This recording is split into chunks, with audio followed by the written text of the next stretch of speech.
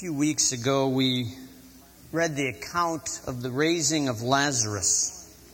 And it was part one in a two-part series. Let me refresh your memory. You remember the story, or the account, as I would rather call it, of the raising of Lazarus. Jesus came to that village. His good friend had died. He'd waited 2 days. He arrived at the village, and the two sisters of Lazarus came out to meet him. And they both said the same thing. If you'd been here, this wouldn't have had to happen. And one looked in his eyes and said it, and he gave her some very wonderful theological statements about who he was, the resurrection and the life. The other threw herself at his feet and wept on them. And Jesus responded by weeping with her and going to the tomb, and calling forth Lazarus, their brother. And he came out of that grave, still bound up in his grave clothes. And Jesus, so practically minded, not interested in spectacles, simply said, "Take the grave clothes off of him and unbind him." The point of the account in the Gospel of John is that Jesus, who is the life, confronts death, and death cannot stand in his presence. It cannot stand. And John, all through his great Gospel, is calling us to Jesus, who is the life, who bursts the bonds of death, who brings people out of tombs. I wanted to use this as a metaphor. I don't think the primary purpose of John was to use this metaphor, though I think it was in his thinking, that even when life grips us from the insides and shatters us out of death, even a death of our own making, not maybe physical death, but maybe the death of wrong thinking or wrong actions or wrong attitudes. When Jesus brings us to life, we still have some grave clothes around us. We have life, we're growing, but the grave clothes need to be stripped off. And we looked at one, I said there were going to be two elements of the grave clothes that I wanted to deal with. And the first was shoddy thinking. And the second, which we'll explore today, is trite loving. Shoddy thinking and trite loving. I read from Pascal on the shoddy thinking, and he said there are only three types of people, and I quote, those who found God and serve Him. Some of you are that. Some of you found God and you're serving Him. And then the second type is those who are busy seeking Him, but they haven't found Him. Some of you are that. Even though you may have arrived here at college with the faith of your parents, you're seeking to figure out if this faith is real for you. And not just students. Faculty alike and staff. Because on the journey of life we have to keep seeking and keep growing. Who are busy seeking but have not found Him. That's the second type. And the third type, those who live without either seeking or finding Him. And I hope that none of you are that type. Though I fear some of you are. You can go through religious motions without seeking Christ. You can believe in theological formulae about Jesus, formulae, doctrines that are true about Him, and still not be a seeker. And that's why Peter Kraft, as I quoted last time, said this. Or actually, Pascal said this, and then Peter Kraft commented on it. Pascal says, "Truth is so obscured nowadays and lies so well hidden that unless we love the truth, we shall never recognize it."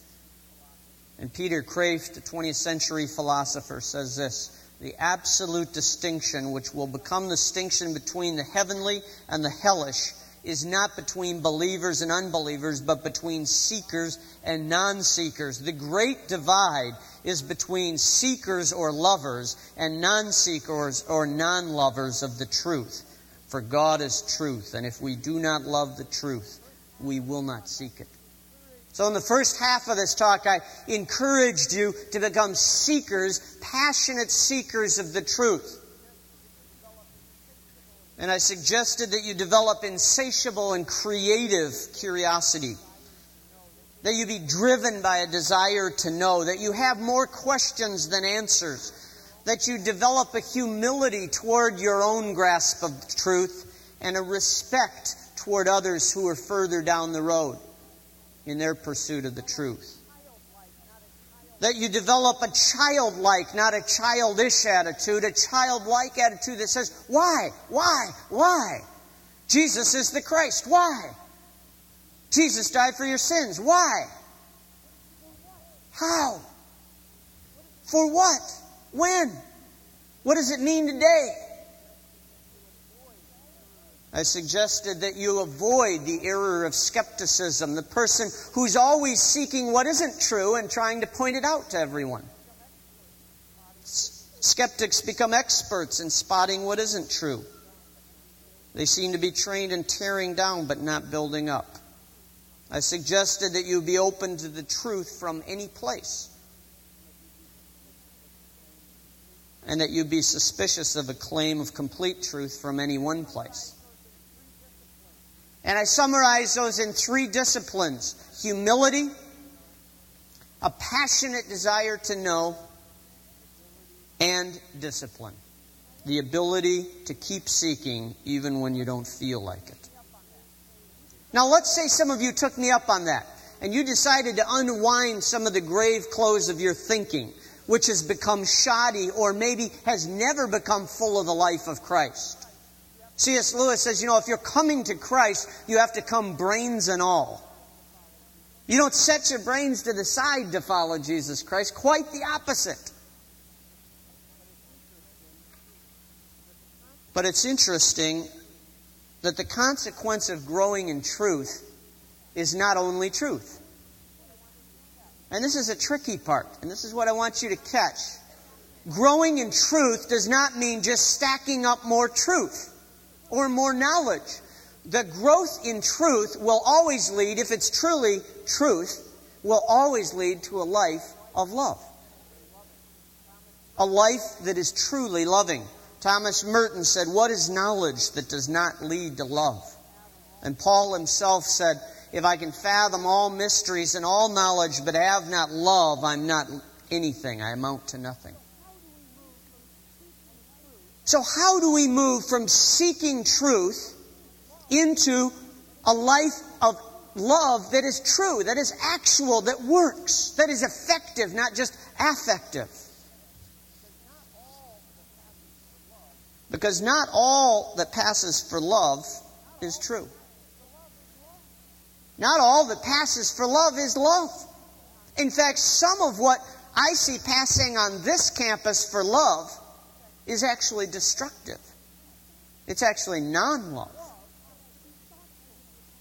Love has to be thoughtful. We don't set our brains aside when we come to Christ. Neither are we to set our brains aside when we try to be loving. Can a certain type of love be destructive? Augustine had an interesting quote which I heard on the senior retreat this weekend, which was a great experience, by the way. Love without knowledge leads astray, Augustine said. Knowledge without love puffs up. But knowledge with love builds up. Or love with knowledge builds up. Let me read that again. Love without knowledge leads astray. Knowledge without love puffs up. Love with knowledge builds up. Let me give you an example of that. Last time I read a section from The Great Divorce to illustrate bad thinking.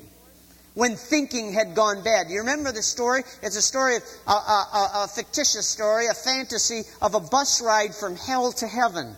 The great divorce between hell and heaven. And in the story, C.S. Lewis has these people from hell get to go to heaven and meet someone they knew in their former life. And then they get a chance to decide if they want to stay. And he has a wonderful image that is has deep theological insight in it. And that is that the people from hell were like ghosts. They were unsubstantial.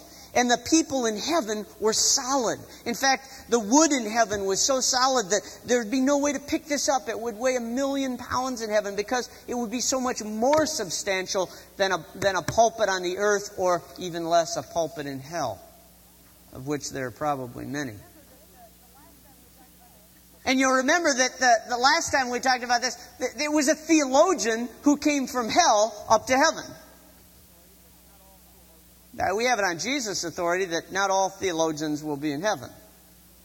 He talked to some of them in his lifetime and compared them to unmarked graves. So C.S. Lewis takes that image, brings the theologian to heaven, and gives him a chance to stay in heaven, and he turns it down because he wants to go back to hell to lead a Bible study. A theological discussion, actually. He needs to be needed. He didn't really love the truth. He just loved discussing concepts. So that's where thinking had gone bad. Now I'd like to read one where loving had gone bad. Where loving, what passes for loving, is actually destructive.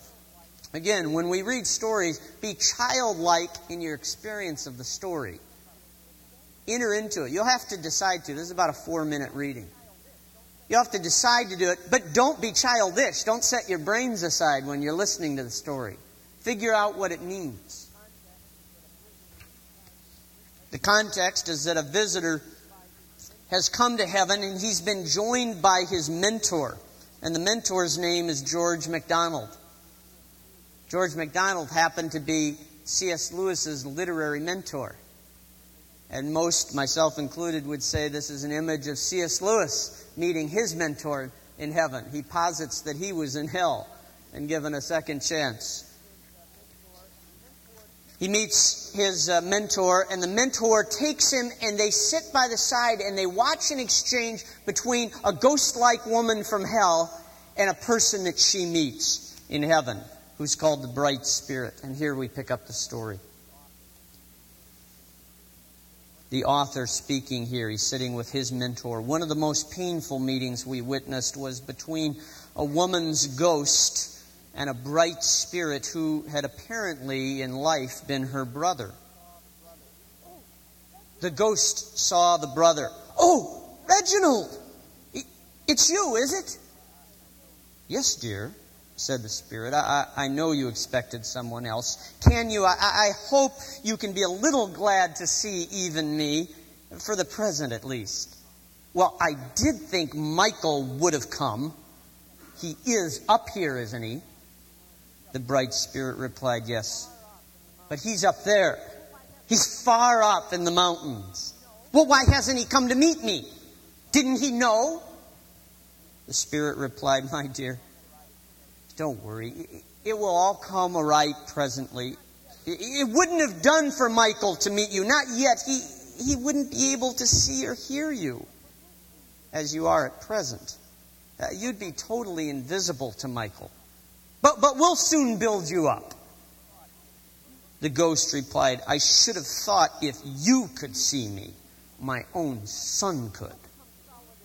The spirit replied, "You'll become solid enough for Michael to perceive you when you learn to want someone else besides Michael.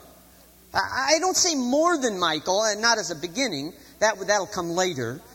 It's only a little germ of the desire for God that we need to start the process." The ghost-like woman said, "Oh, you mean religion, that sort of thing. This hardly seems the moment. And from you of all people." "Well, never mind. I'll do whatever it takes." The spirit said, "Pam, do think. Don't you see you're not beginning at all as long as you're in that state of mind? You're treating God only as a means to Michael. But the whole thickening treatment consists in learning to want God for His own sake." "Well, you wouldn't talk to me like that if you were a mother. If God loved me, He'd let me see my boy. If He loved me, why did He take Michael from me?" I wasn't going to say anything about that, but it's pretty hard to forgive, you know.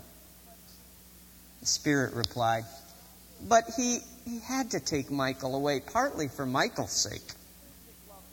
And God wanted your merely instinctive love for your child to turn into something better. He wanted you to love Michael as He, God Himself, does.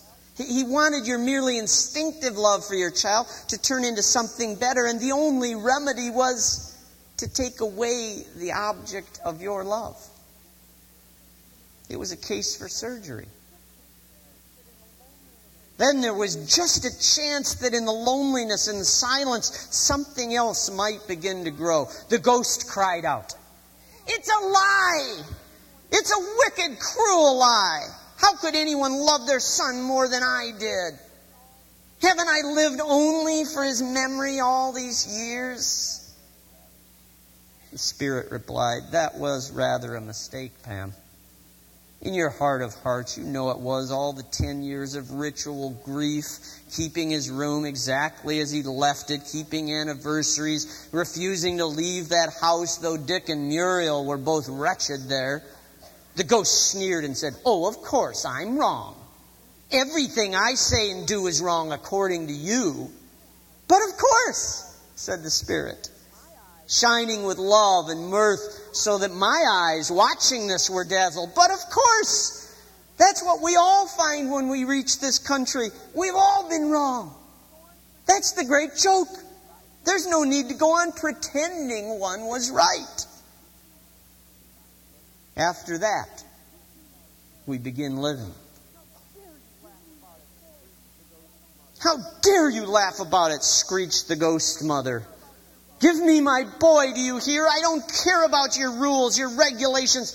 I don't believe in a God who keeps mother and son apart. I believe in a God of love. No one has the right to come between me and my son, not even God. Tell him that to his face. I want my boy. I mean to have him. He's mine. Do you understand? Mine, mine, mine forever and ever."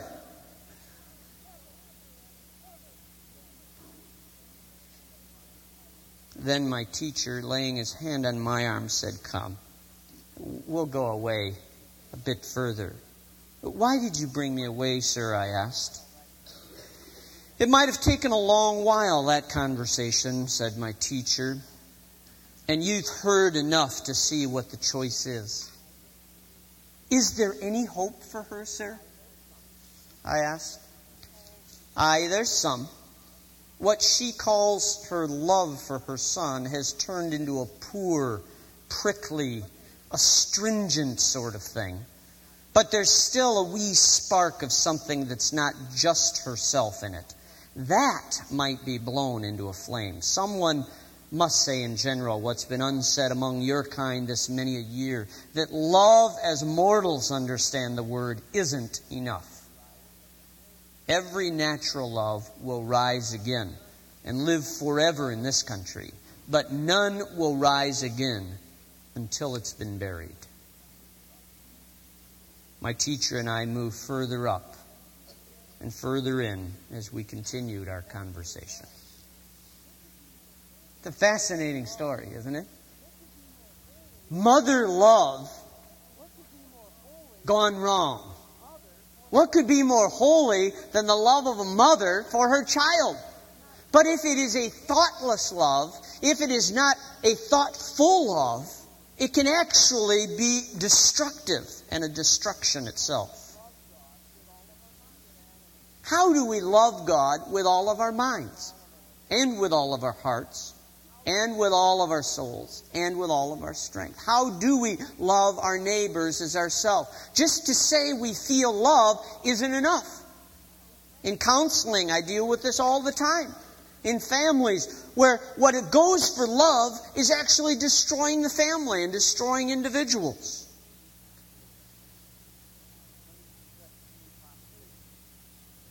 Let me suggest 3 possibilities.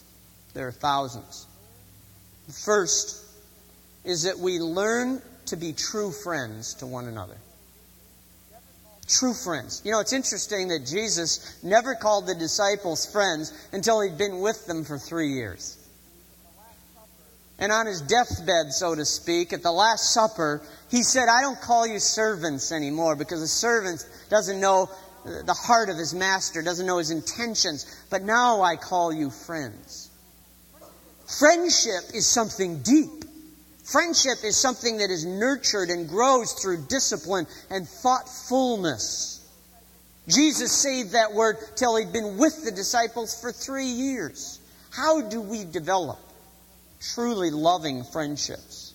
First, let me suggest that we need to learn to speak the truth in love.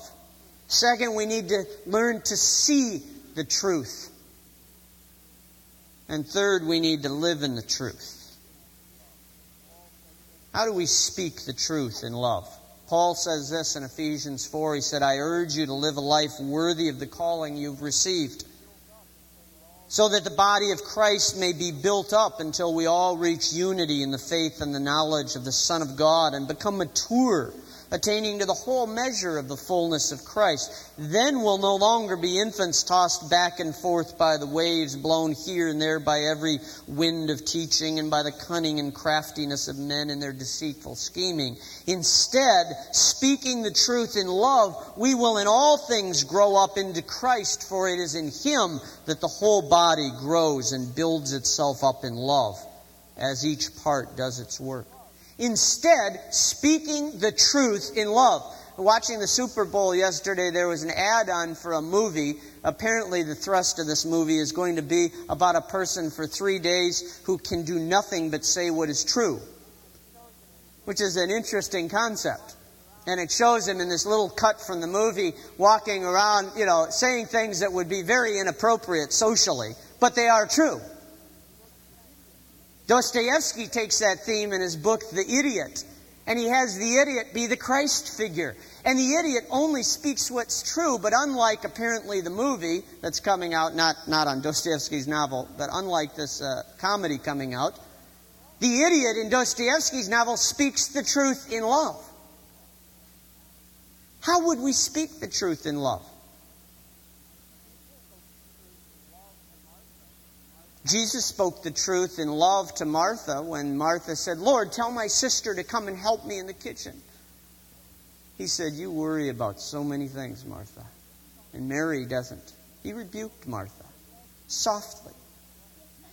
But he did not give in. He spoke the truth in love. Jesus spoke the truth in love to Peter when he spun around, pointed at Peter in the face and said, get behind me, Satan. Because you see things from man's point of view, not from God's. That was spoken in love. Jesus spoke to the Pharisees in love when he called them whitewashed tombs. Jesus spoke to Peter later in love when he said, Peter, do you love me? And he gave him 3 times to rescind the thrice-time denial of his Lord. Jesus spoke the truth to the adulterous woman. Jesus spoke the truth wherever he went, but he did it in love. Do you notice that sometimes he did loving things in anger and sometimes in softness? That should tell us something about love. If we're going to be truly loving, thoughtfully loving, there are moments when we will probably need to speak with anger.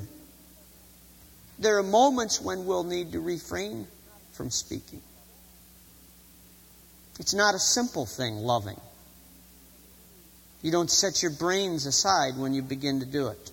The second point is that we see and move on the same truth. Now that assumes that you're a passionate seeker of truth to begin with. And it assumes that you know someone else well enough to realize that both of you, as C.S. Lewis puts it in The Four Loves, are seeing the same thing in the same way. And a true friendship develops because of your pursuit of the truth. He says it's a wonderful moment when you meet someone and they can say, I see what you see. And you begin to move toward it together. Lewis says lovers are always looking at one another face to face, but friends are always moving side by side onto a greater truth. That assumes that you're seeking the truth and that you've developed friendships deep enough to know when and if they're moving on the same truth. And the third point, speaking the truth, seeing the truth, and I would call this living the truth. Hebrews 10 says this, that we're supposed to meet together in order to stir one another up to love and to good works. It doesn't say, don't neglect the meeting of yourselves together for discussion about the Bible passages. It doesn't say, don't forsake the gathering of yourselves together to learn some new rituals. It says, don't forsake the gathering of yourselves together and stir one another